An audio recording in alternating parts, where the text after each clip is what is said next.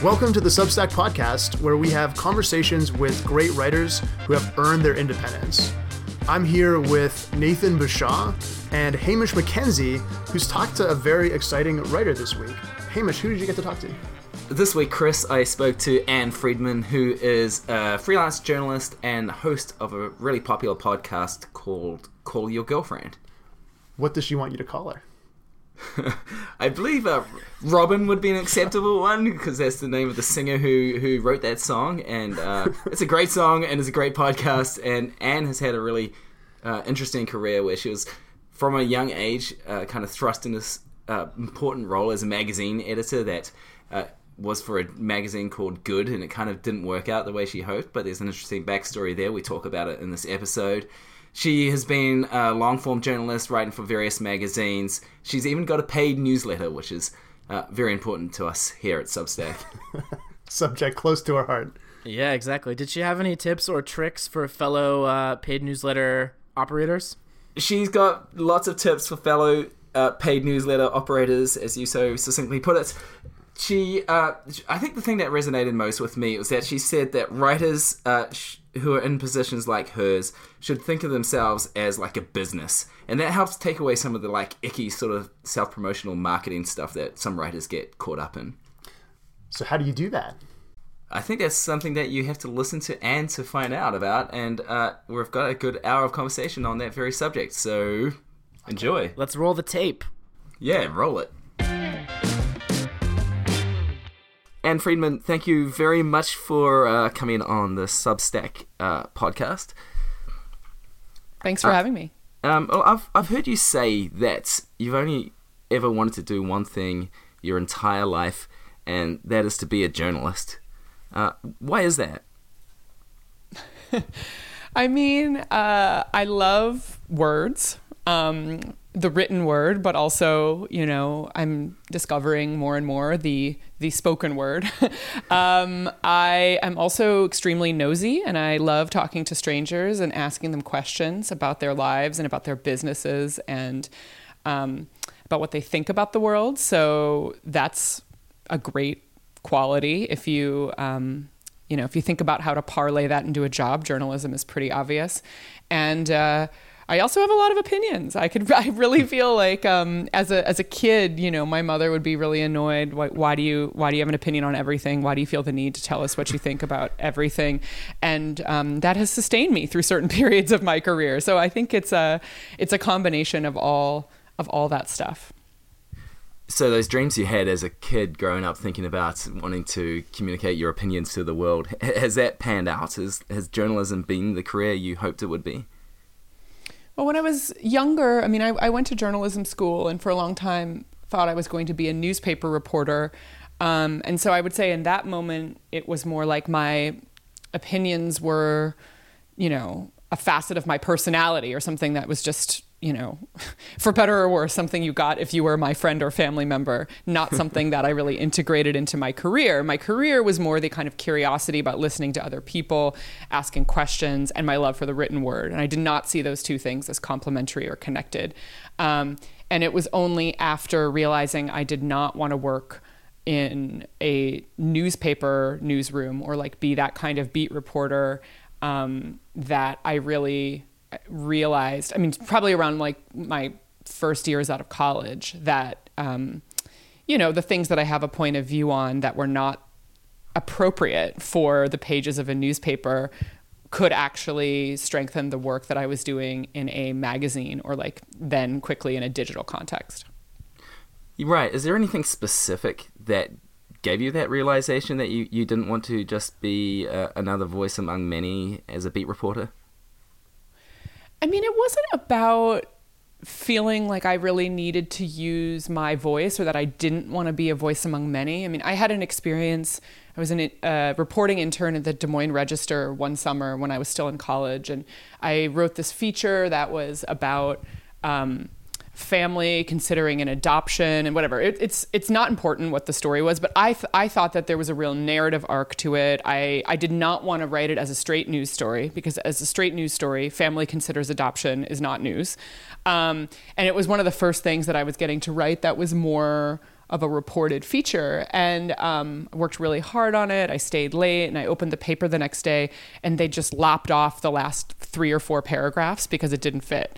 Right. And, you know, like, and this is, of course, spoiled journalism school perspective of, you know, stories with a real narrative arc. And even though it's reported, it's got a beginning, middle, and end. And it's really, you know, like I was really trying to like live up to the best of of what I thought my career would be. And then I was like, oh, wow, it's just been, you know, no one is doing a careful like trim to make this still, you know, fit and retain its narrative power. It's just been squeezed into the newspaper. And I think at that point, I had already disliked doing certain things like calling grieving family members after a car accident or something like that, which is part of the job for being a news reporter that I disliked. And this was, I mean, I don't want to say it was like a final straw because I didn't really see a path forward in magazines, but it was something that really was like, oh God, this is not going to be the, you know, collections of 1960s narrative nonfiction career that I really hoped it was going to be.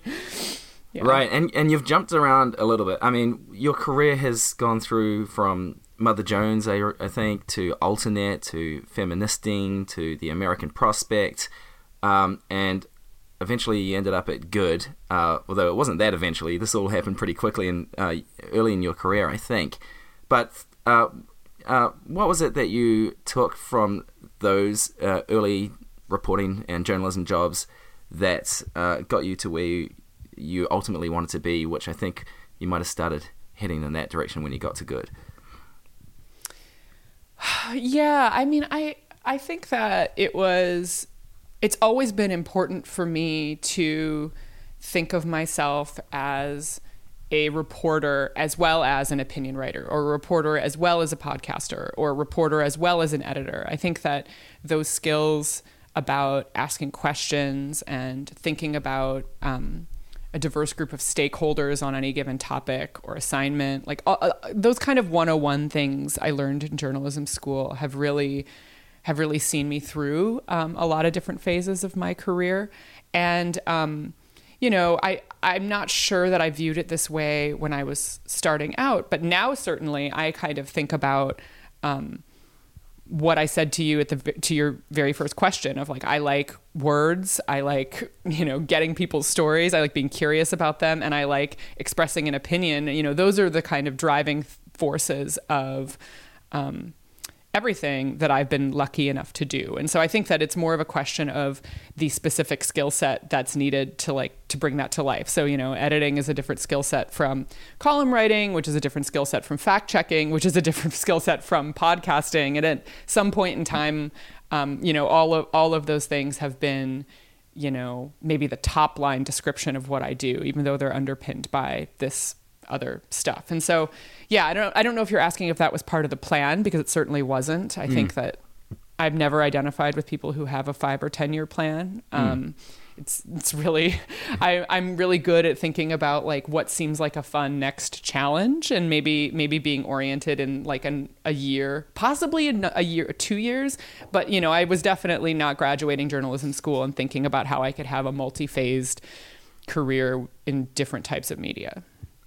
Right, but then you got you ended up in this pretty amazing job as the executive editor of Good magazine, which was kind of a high production value print magazine with a strong digital presence that published terrific long form journalism, had a really talented team, but was also funded by kind of, I think we can call them rich startup bros.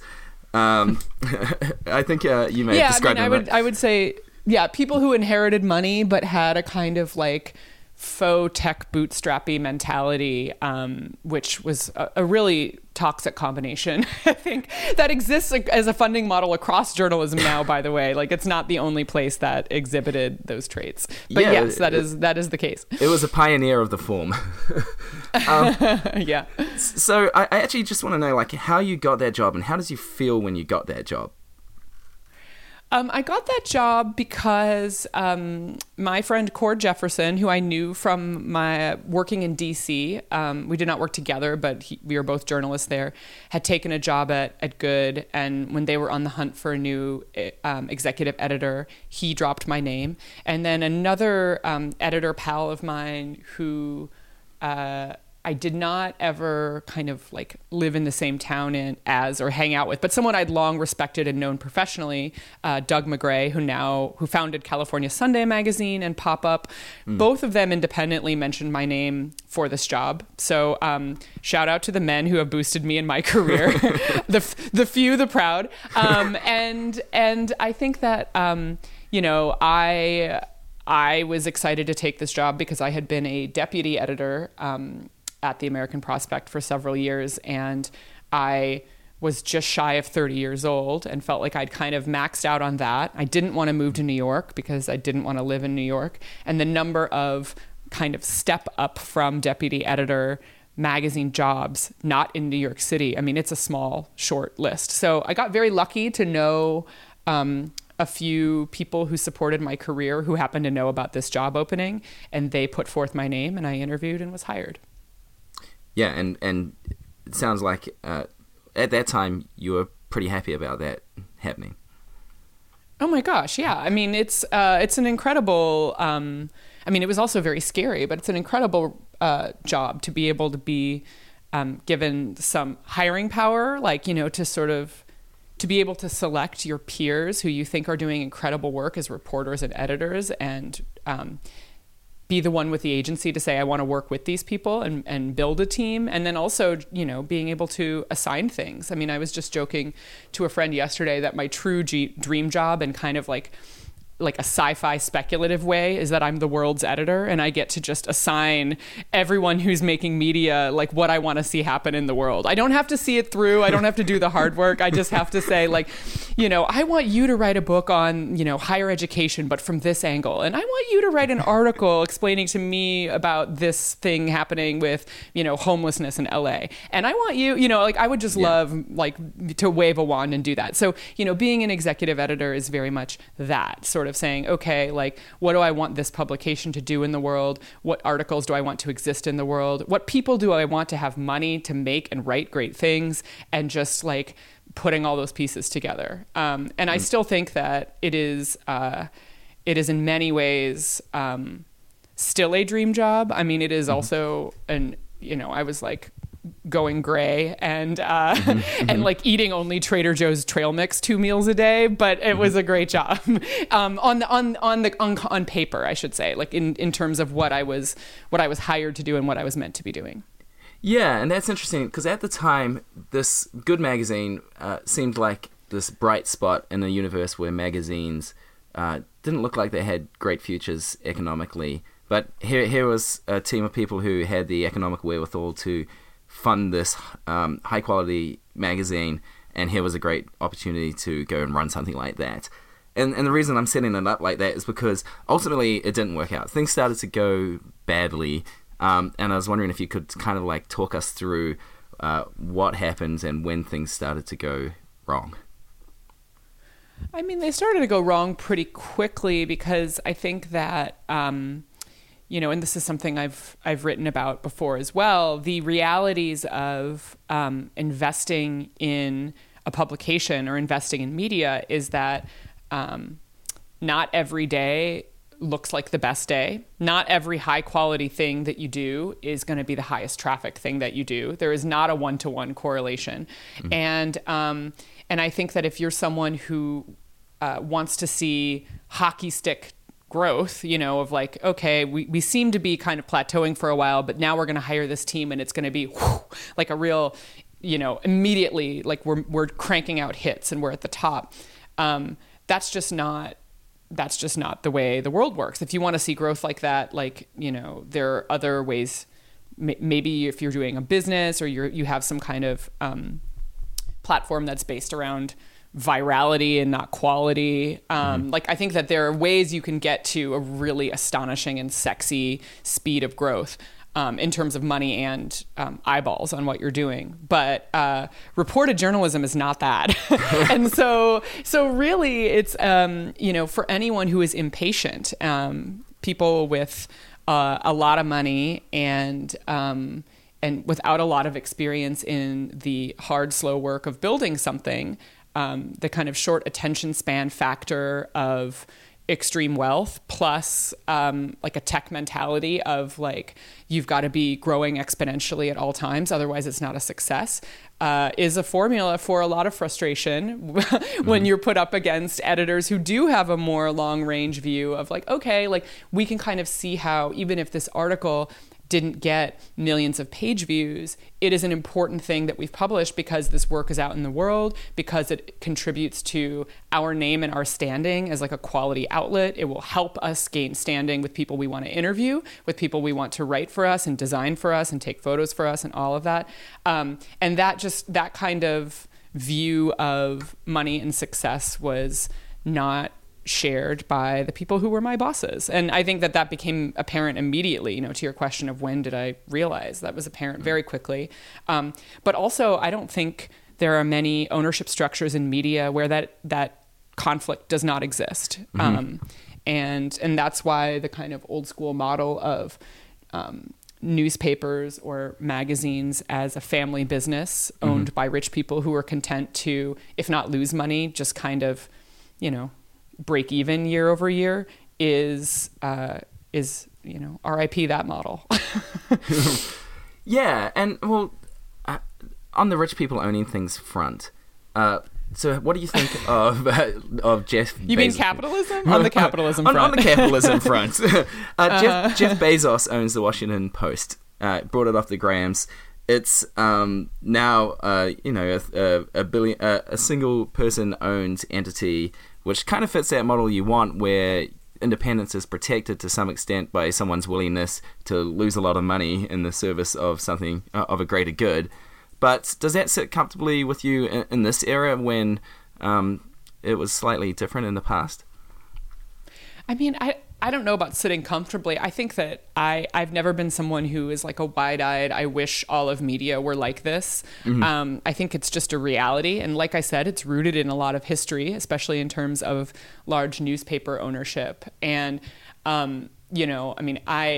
I obviously have as many dystopian misgivings about Jeff Bezos and about Amazon as the next person who reads the news. But I feel like I'm fairly realistic about like the options for doing the kind of journalism that the Washington Post does. And so, I'm always very interested to speak to friends who work there and to pay attention to how they handle that as a conflict of interest. But I mean, I think it's kind of pointless whether or not I think it's good. I mean, it is. And it's also a little different in this case. Here's an owner who has like a lot of other big businesses to run. Whereas in my case, I was working for, a millionaire who did not make that money from, a business he created and who was not busy running that other business, like could really just like focus in on meddling and like having lots of opinions on like the editorial side of what we were up to, which again is probably not so much the case with the Post and with Jeff Bezos. So I think it's all, yeah, it is. Sorry not to take a strong like alarmist or like pleased stance on it, but it's the way it's going to be. We're quite happy to not have alarmism here on the Substack podcast. Measured reasonableness is the way to go. But okay, so when things were coming to an end at Good Magazine, how did you get that message, and how did you feel as you heard it? And then, I know, sorry for the 3-part question, but was there anything you resolved to do or not to do in the future as a result of that happening? So you're talking about finding out we were all being fired, right? Exactly, right. So the whole team, actually, for background for the listeners, Good ended up folding. They fired the whole editorial team and pivoted to a community platform type of deal where people could upvote things, stories that were shared and created by other publications. or by like just users, right? And then another couple of years in, they pivoted back to being a magazine, and I don't know. It's basically not just pivots; it's like a pirouette at this point, like a constant spinning top situation. They have gone on to hire other groups of journalists who I know and respect, and then also let them go or kind of force them out. It's been a real cyclical situation. So, I mean, the answer is I felt some degree of relief. I was, in terms of my own personal role there, because it had become very apparent that it was going to be, I mean, look, it's hard to edit a magazine under normal circumstances, but it was increasingly very difficult. As I mentioned, 2 meals a day of Trader Joe's trail mix does not make you like a well-rounded, happy person. And I've only recently gone back to Trader Joe's nuts after like 5 years. I really ate myself sick. So I think on a personal level, I was a little bit relieved because I felt a large obligation, especially to the people who I had convinced to move from the East Coast to Los Angeles to take this job. You know, Los Angeles was and remains a place where there are not a ton of writing and reporting jobs. And so, you know, on a personal level, I was like, I'm really happy that I don't have to personally decide whether to abandon this project and leave these people in the hands of a different editor who will probably be picked by my bosses and will probably not share the journalistic values that they share. But on the other hand, I was like, oh my God, now all these people are going to have to find jobs too, because we were all let go collectively. And so very quickly, that became my first concern.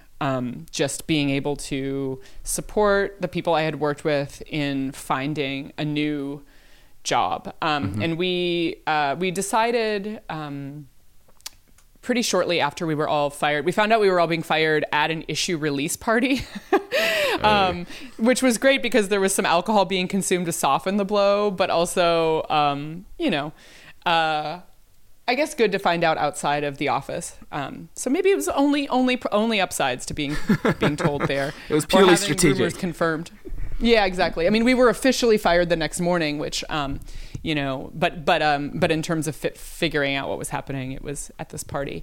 Anyway, we were sitting around and chatting about what to do with the, what has become now the customary blip of press that you get within media circles when your whole team is laid off, like after a mass round of layoffs, or I really take pains to say firing, because I want it to be clear that the media side of that business was making money, was turning a profit. It was not like we're losing money, we need to lay you off. It was, we want to switch direction, which to me is like, that is not a layoff in the sense that most media people experience it.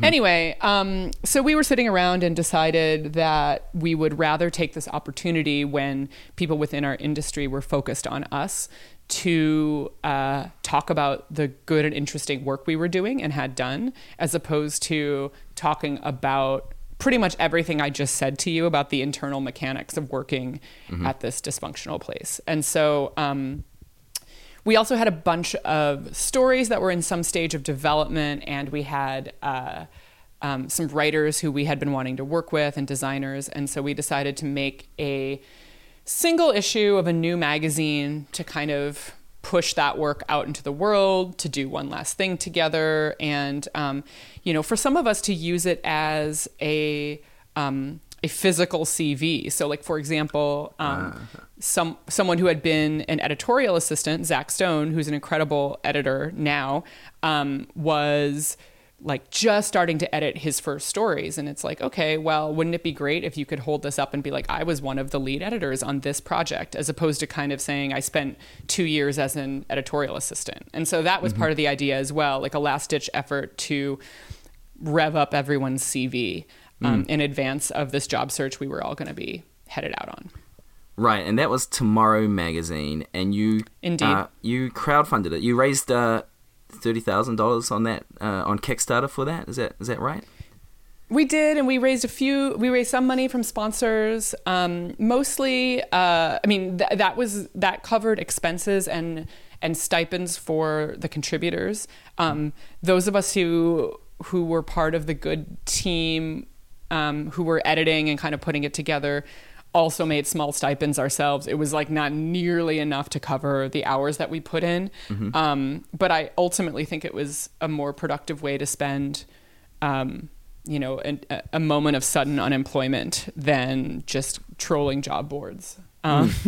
So we did, it was really, I do feel like I need to point that out, because it's not, if we had wanted to say, make Tomorrow Magazine a publication that was running for the foreseeable future, not just this single issue, best kind of gimmick publication, it would have required so much more money than what we raised. I mean, we really just covered the hard costs so that none of us lost money. We just lost the hours we put in. And I think that that's really important when talking about this project in the context of crowdfunded journalism, because it was perfect for what it was, and it served the goals that we had for it. It was not sustainable as a business. Mm-hmm.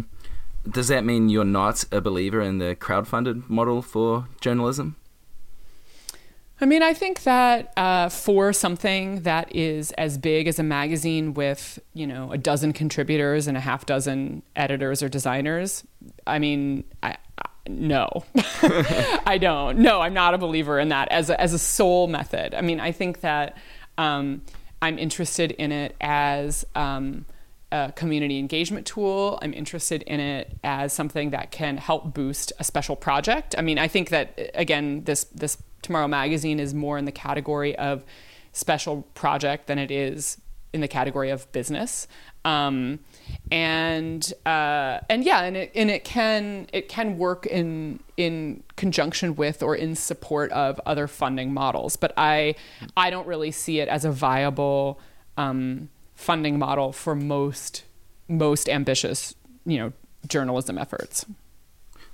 Right. Okay. Fair call. So after Tomorrow Magazine came out, you've done a lot of things. You've done various things like writing for the New York Magazine, LA Times.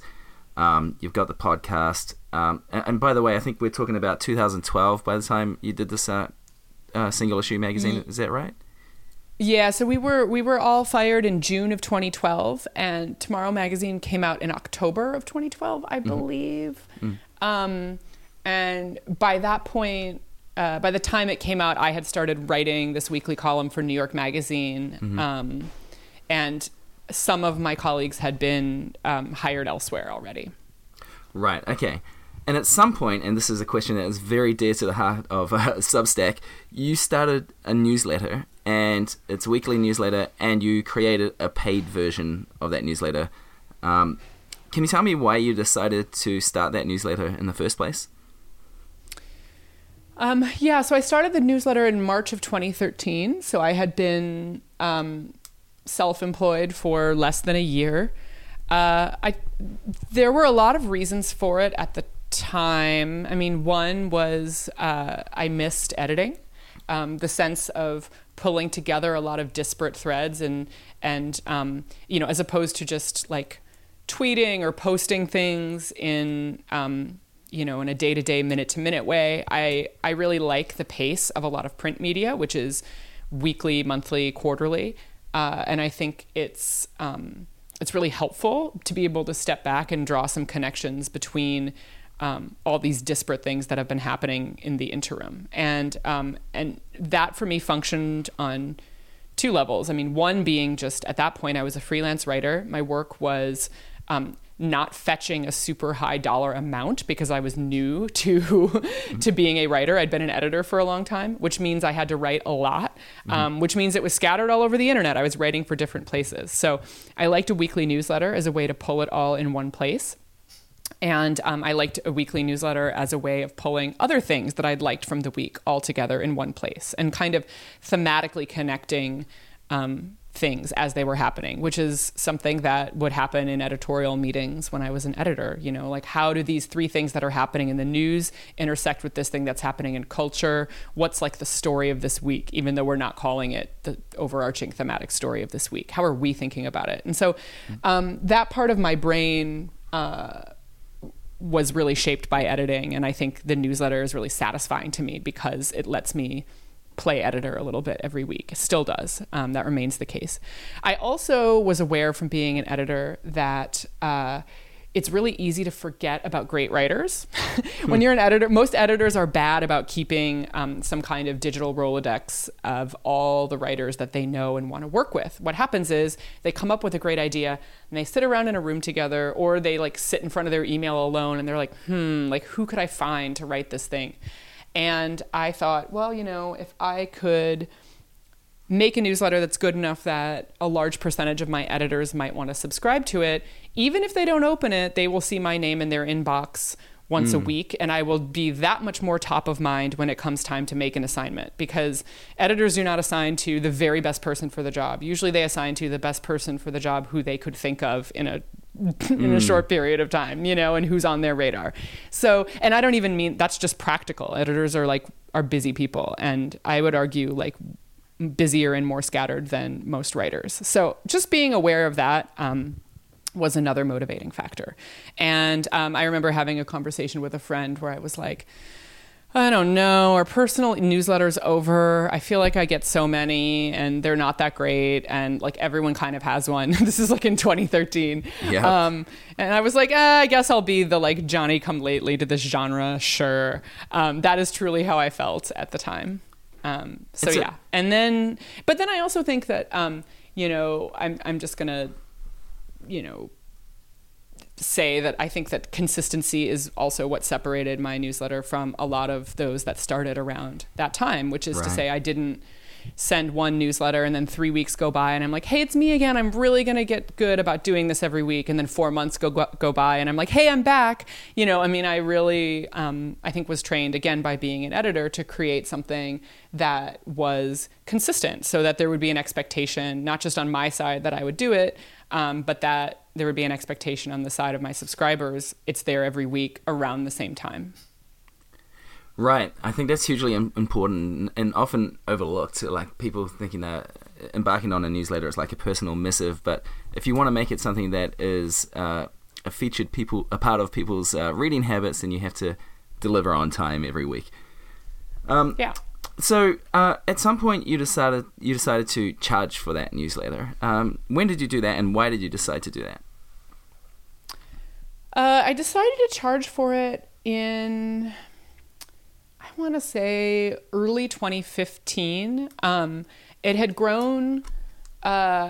It started on TinyLetter, and the folks at MailChimp /TinyLetter were kind enough to raise my subscriber limit multiple times so that I could continue to use that platform, even though it's supposed to cap at 3,000, I think. But eventually it just got to the point where they were like, we can't do this anymore. And so I was going to have to move to MailChimp, which is the paid version, and with more functionality and list management tools and whatever. And that costs money. And so I was like, okay, well, I'm not going to lose money on this thing. I don't need to make that much. You know, it was a couple $1,000s a year, but I need to make enough so that this is not, you know, essentially like me writing one feature per year for free, which was not financially feasible at the time. And I thought about it. I really, I didn't know anyone who had the goals that I did with a newsletter and was making money off of it. I mean, I think lots of people were like, you know, that Stratechery guy, he makes so much money. You only need, I mean, if I had a penny for every time someone dropped his name to me, I probably wouldn't have had to monetize the newsletter.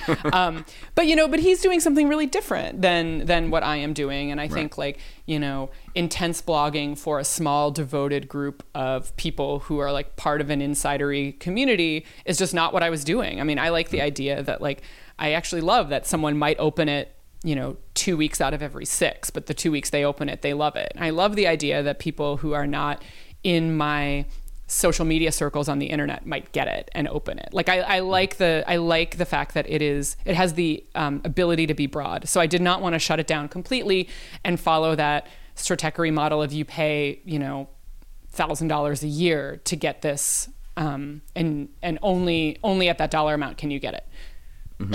Excuse me. So I knew that was out. I also had this idea where I liked it as I liked thinking about making money in a way that felt true to what was already good about the newsletter. So what's already good about the newsletter is that it is interesting things curated from, a wide swath of the internet, and that people who open it are like, oh yeah, like it's not like I'm going to get one deep dive. It's going to be like fun snippets from a lot of places. And I think that the equivalent of that in advertising for me was like, oh yeah, like the classified ads, like where you can be weird, or it can be like a low risk thing because you're advertising something that is just a side hustle for you right now, or that is something that is just begun, or, and it's not the kind of high stakes buy-in that like a banner ad campaign would require. And also I fucking hate banner ads. Sorry, I don't know if I'm allowed to swear on your podcast. You are. But like, I was like, I'm really eager. Like lots of people advised me, yeah, just get one big sponsor per week and put their logo at the top and charge a premium for it. And it's easy. You only have to deal with that one sponsor. And I think that in some ways that would have been easy, but also like, ew, like, I don't know. I don't want to put something in my newsletter that I personally hate. Like I have always loved looking at like the classifieds or at Craigslist. Why wouldn't I want that to be the mode of advertising that I employ? And anyway, so I hit on this idea. There was not software to enable that. I kind of hacked together a thing using the commerce functionality on my Squarespace website and some forms, and then paying a super part-time assistant to help me keep track of these classified purchases. That's been great. I gave like the first 2 weeks away to friends so that there would be examples and that I could have some testimonials about how it worked. And then I also launched a paid version, which if I had it to do over again, I probably wouldn't have done at all, frankly. Why not? And well, yeah. So first of all, this is, listen, if someone's listening to this podcast, they probably want to go deep on nerding about this. So feel free to feel free to cut Dive it. in. But like this, the real story, is that there was software that existed for charging for a paid newsletter, but the way it interacted with MailChimp was that it had to build a brand new newsletter. Like you could add people to a new paid list, but you couldn't have a single list where people could have different statuses, paid and unpaid. For me, this was important because I wanted, like I said earlier, my goal is reaching a lot of people, and I didn't want to create a whole new version that was only for paying members. I wanted to make one newsletter a week with just some special features that were available to people who'd paid me. And the special feature in my case are this hand-drawn pie chart that I do, right. Which I was getting paid a nominal amount to do for this website called The Hairpin for a while, right. But it wasn't enough, and it wasn't enough money that I felt like it was a loss to put it behind the paywall. And it's something I love doing, but it's not a piece of content I feel so precious about that I wanted everyone to see. So it was kind of in that sweet spot. I was like, all right, I'm going to put these pie charts behind the paywall, and I'm going to make the paywall more of like a pay ledge. I want it like low. And part of that has to do with like, again, my values, where like, I think that, given everything I've said about the ambition and difficulty of running a publication where you are dealing with lots of contributors, lots of original reporting, like different types of, design elements, I choose to put my budget as a media consumer into subscribing to publications like that. And for something that is curatorial, which is at its heart what my newsletter is doing, I don't think that price point should be the same thing as subscribing to a year of a magazine. Like I just like on a values level, I don't. And so I was like, all right, like I'm gonna make like a really low buy-in, and people can choose to pay me more if they want. So my low buy-in is $5 a year, and people can choose. Many people choose to pay me more. There's like there's an options thing when you sign up to subscribe. And, again, if I had it to do over, maybe I'd make it 10, but like you can subscribe to a lot of magazines for $10. Like I truly, and if I were putting together original reporting every week, I would charge more. But like for me and what I'm doing, like that felt like the right market rate given what else is happening in the rest of journalism. And also in terms of like, so low, it's no excuses for not most people. I mean, I do get letters from people saying, I'm cutting this because I can't do the $5 a year. And I'm like, I get it. Like if you're writing me, but mostly it was about my own value, my own views of media and value. It was less about what I think I can get, if that makes sense. So I found a cheap kind of recurring payments processor, and I had to like figure out how to get it to talk to all the list management and update stuff at MailChimp, which was a giant headache for the first I can imagine. year of.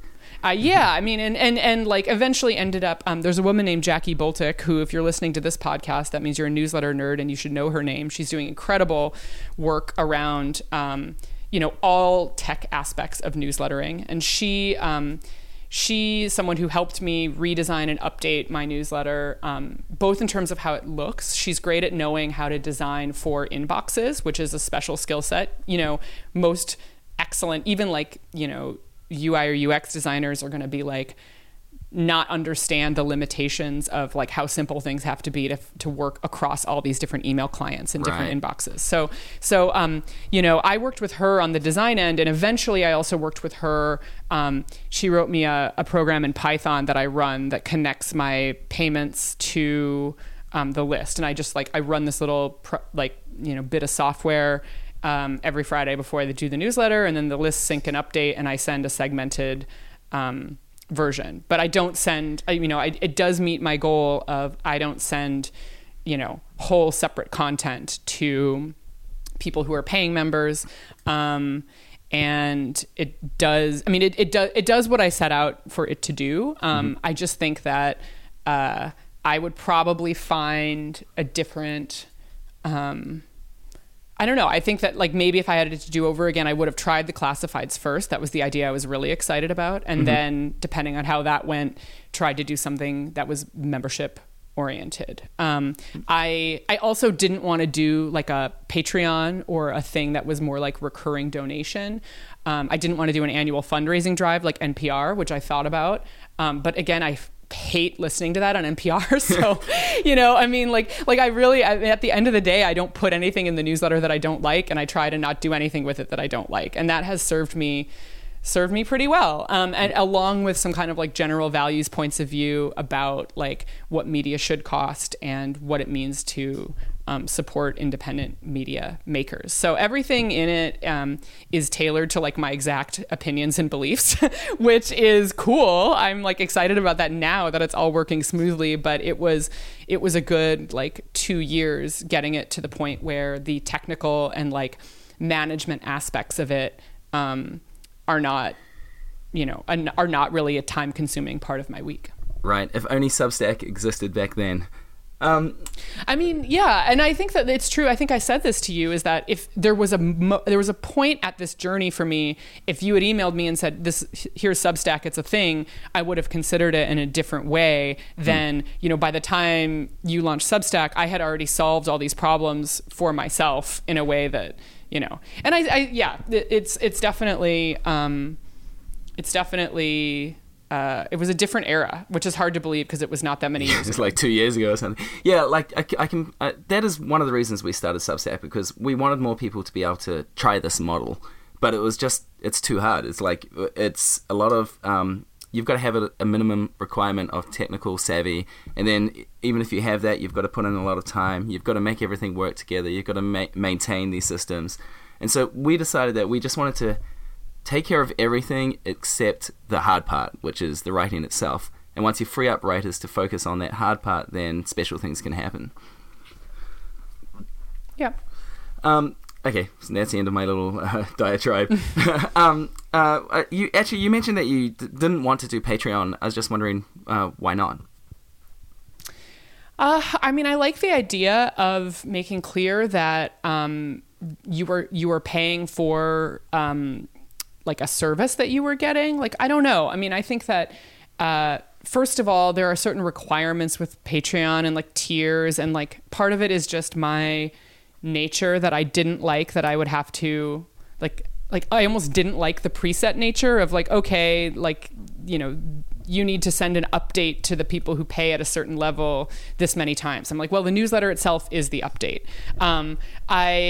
I like the idea that it's not patronage. Actually, you know, you are paying for a service that you get. And I think that a lot of people use Patreon that way. They're like, I see the media you're making as a service to me, and I want to pay for it in the same way I'd pay for a magazine subscription.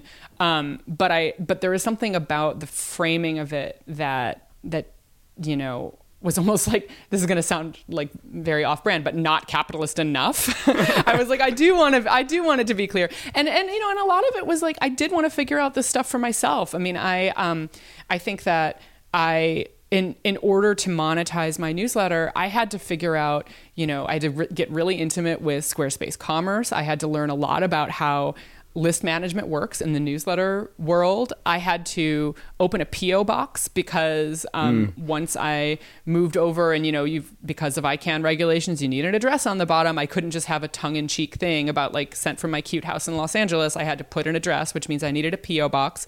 And really, if I look back, I had been like meaning to incorporate for years in terms of like really seeing my, you know, self-employed media career as like a business. But it was monetizing the newsletter that really made me do it, because I needed to set up all these structures. I mean, in order to have a Stripe account for the payments, I needed a business bank account. To get a business bank account, I had to incorporate, you know, there's all these ways that I can trace a lot of the things that are very helpful to me now in running my one-woman business that started from me having to figure out these questions about my newsletter. And so in some ways, I'm actually, at the time, I would have been so grateful for a tool that like I could just say it's $5 a year. I can send 2 versions, but essentially to the same list, and get one set of stats. Like, you know, if I could have met all my criteria with a tool someone else had made, I would have grabbed it. But I think I've seen a lot of benefit from the fact that I couldn't, frankly. Yeah, that would have been a huge learning process. It's given you some great assets.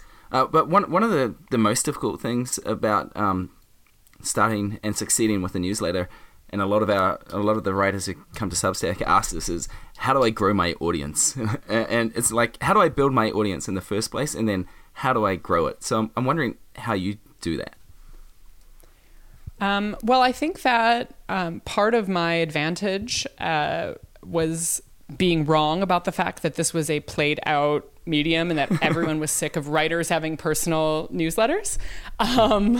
So that's part of it. I mean, just being an early adopter. And I think that is also why, you know, Call Your Girlfriend, the podcast that I do, has such a large audience. We were pretty early into this wave of podcasting.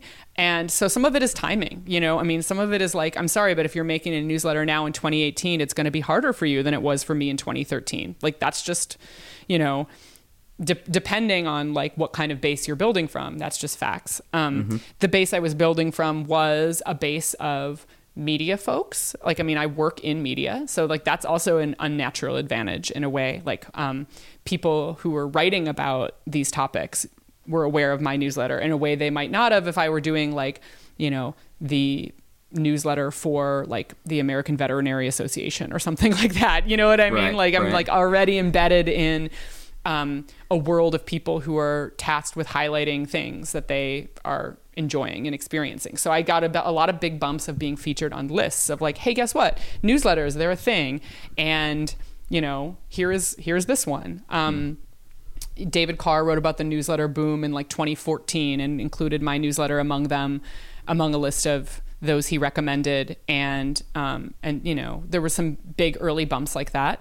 I feel very strongly that like encouraging people to tell their friends is huge. I have a little section at the end, which has always been there from day one, of testimonials. Like, what do you like about this newsletter? Which is essentially just me quoting people who have said nice things about me on social media. I think it's really important to reward people and recognize them for doing that, and also to make clear that you want that to happen. And having this built-in section of my newsletter makes clear that like, I want you to talk about me nicely in public without me being like, please share it, please share it, please share it. Right. There's something a little, I don't know, there's something a little bit more a little less straightforward about that. Right. And it's socially permissible. So, yeah, socially permissible. And I think it's also okay to ask for shares. I mean, one newsletter that I really love is Alicia Ramos's Girls Night In, which has been a huge success right out of the gate. And she built a tool. And again, like, this is why I feel like a lot of what's great about being in business on your own, or like being out on your own with a newsletter, is like, okay, like, what do I really need? She was like, what I need is a tool that, like, if people refer 10 friends, they get to be in this membership tier. And it's, it's a whole like referral link system that I think has worked for her very, very well. She has like cute swag that you get when you're at the membership tier.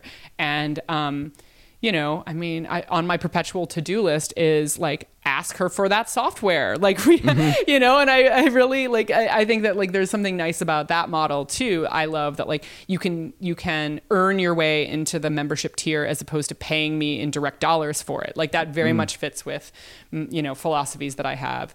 So anyway, so like, that's an idea that I love. And all of this is a very long-winded way of saying, like, incentivize some public endorsements for your product. If you do not have friends in media, like, if you're not lucky enough to already work in media, find a way to get your audience to bring in the people who they like, because it's not always intuitive to say, like, I'm going to forward this thing I've been enjoying to 25 other people, or to post about it.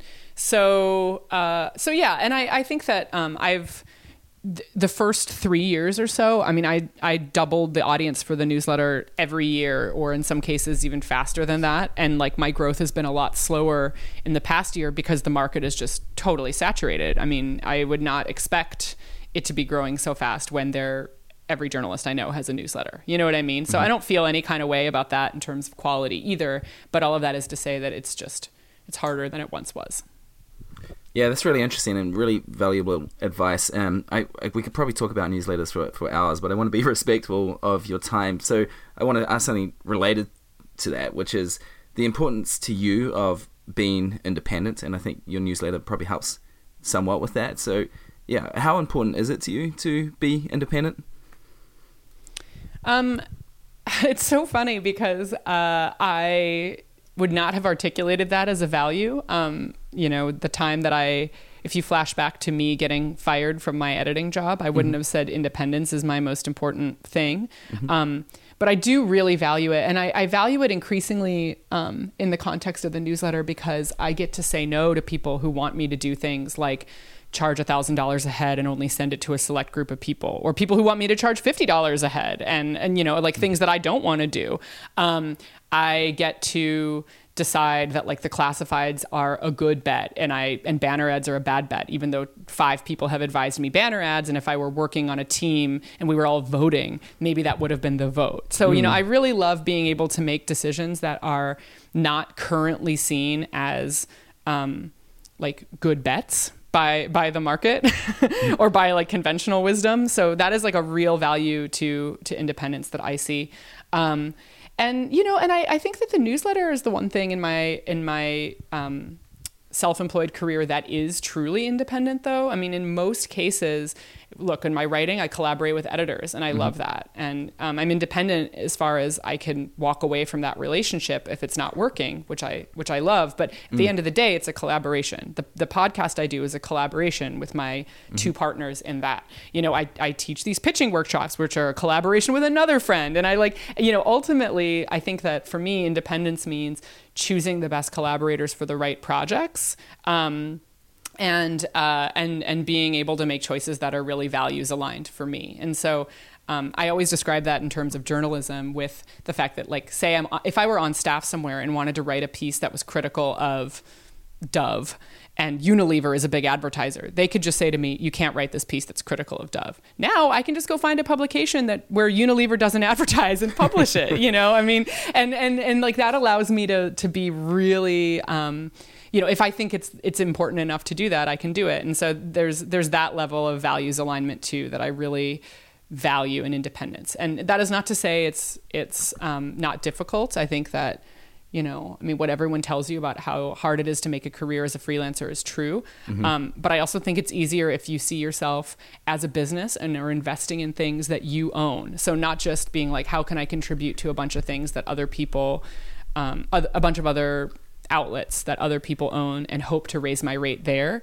That's good. And that's a piece of what I do and it's important. But really, I think that I am, successful in the sense of I don't lie awake at night worrying about money, that I have a like degree of stability is because of the things I've been able to build on my own and independently with collaborators. So like that is a big one. You're not a subject to the whims of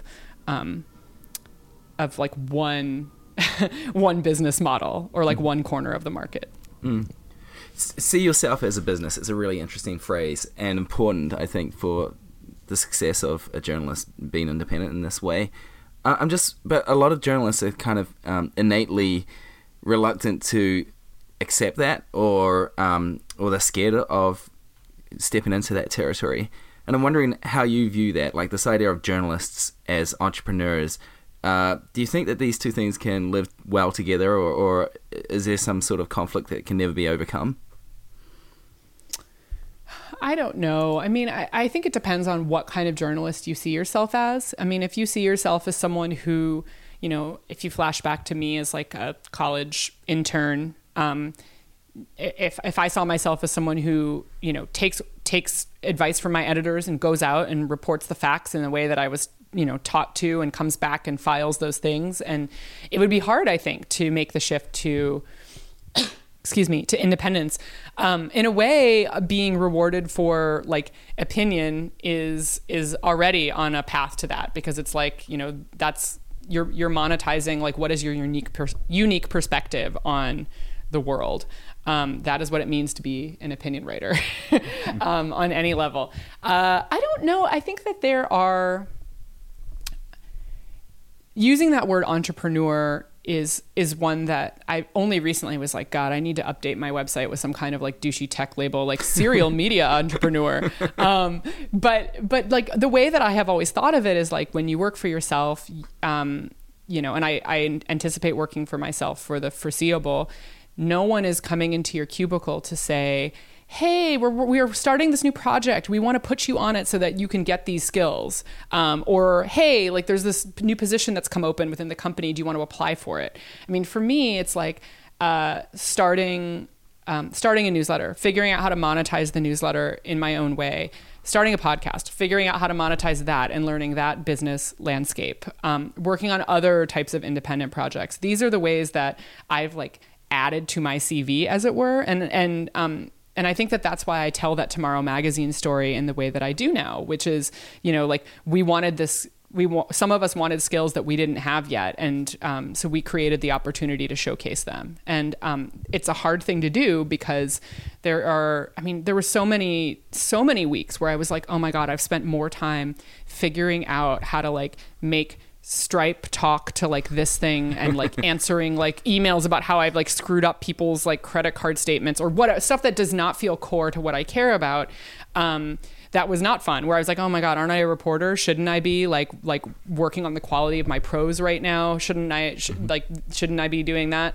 But it is ultimately, I think, what is going to save me professionally, that I can say like, okay, like these are the skills that I've built while out on my own. I'm not just hoping to continually raise my rate for doing one thing, which is reporting articles. And I really am grateful to having that first phase of my career as an editor to let me realize that that there are a lot of different skill sets that I care about and want to cultivate, not just the written word. That's awesome. Okay, I just want to finish quickly here, just talking about Call Your Girlfriend, your podcast, which is very popular and very great. I kind of want to know, what satisfaction do you draw from podcasting that you haven't been able to get from writing, for instance?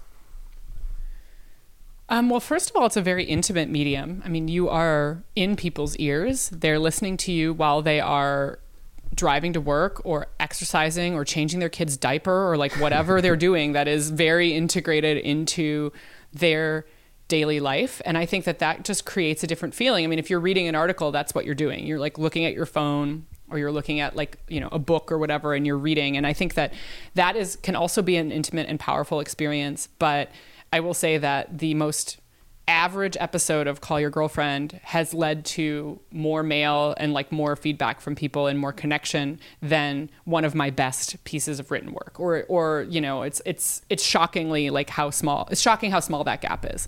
And I think that has a lot to do with the way people live and the way audio feels so intimate. I mean, it does feel like a phone call, or like it does feel so much more personal than just reading words on a page. So there's that. And I think that, as I said at the very beginning, I'm interested in words, and it is different, in terms of how you speak and how you script things and how you do an interview for audio as opposed to for print. But at the end of the day, it's words-based communication. And I think that that is, I feel great about being able to kind of flex this muscle. I mean, I'm in the process of hosting this other podcast that I can't talk about yet because it's not going to be dropped for a while, but it is, it's more heavily edited than Call Your Girlfriend is. And so I'm applying the skills that I use to interview people for print, but I'm doing it for this audio project because it's going to be so edited. Whereas for Call Your Girlfriend, it's not a heavily edited podcast. It's meant to feel conversational and off the cuff. And so I kind of expect that when I ask a question or when I say something, there's a really good chance it's going to make it into the final version, which when you're interviewing someone is not the case. You know that you're going to pull out the 10 best quotes or whatever and pull out the info. So I don't know. I'm really interested in learning more about the work I do in print from working on audio, and letting the work I do in print inform audio, and vice versa. So it's something that I recommend to all writers, and I know a number of them who have made the leap. I think that also the landscape in terms of like how you make money in media is going to continue to change, and so being aware of that like I don't think podcasts are going to be a great revenue source forever. I mean, I think everything is going to forever shift. Like change is the only constant in media. And so just being like, all right, well, this is another skill set I can add to the pile. And, it's not, I don't have a 5-year plan because who the heck knows what this industry is going to look like in 5 years, but I'm excited that I have like this other, tool in the belt. Yeah. Another beachhead in your empire. Yeah, exactly. Well, this has been awesome. Thank you so much for taking the time to talk to us and everyone who's listening. I just wanted to give you an opportunity to say, like, where should people follow you? Where do you want them to discover you? Everything is at annfriedman.com. So you can find all the social stuff. You can find writing samples. You can find links to the podcast. You can sign up for the newsletter. It's all there. Great. Well, thanks very much for taking the time, and have a great day. Thanks.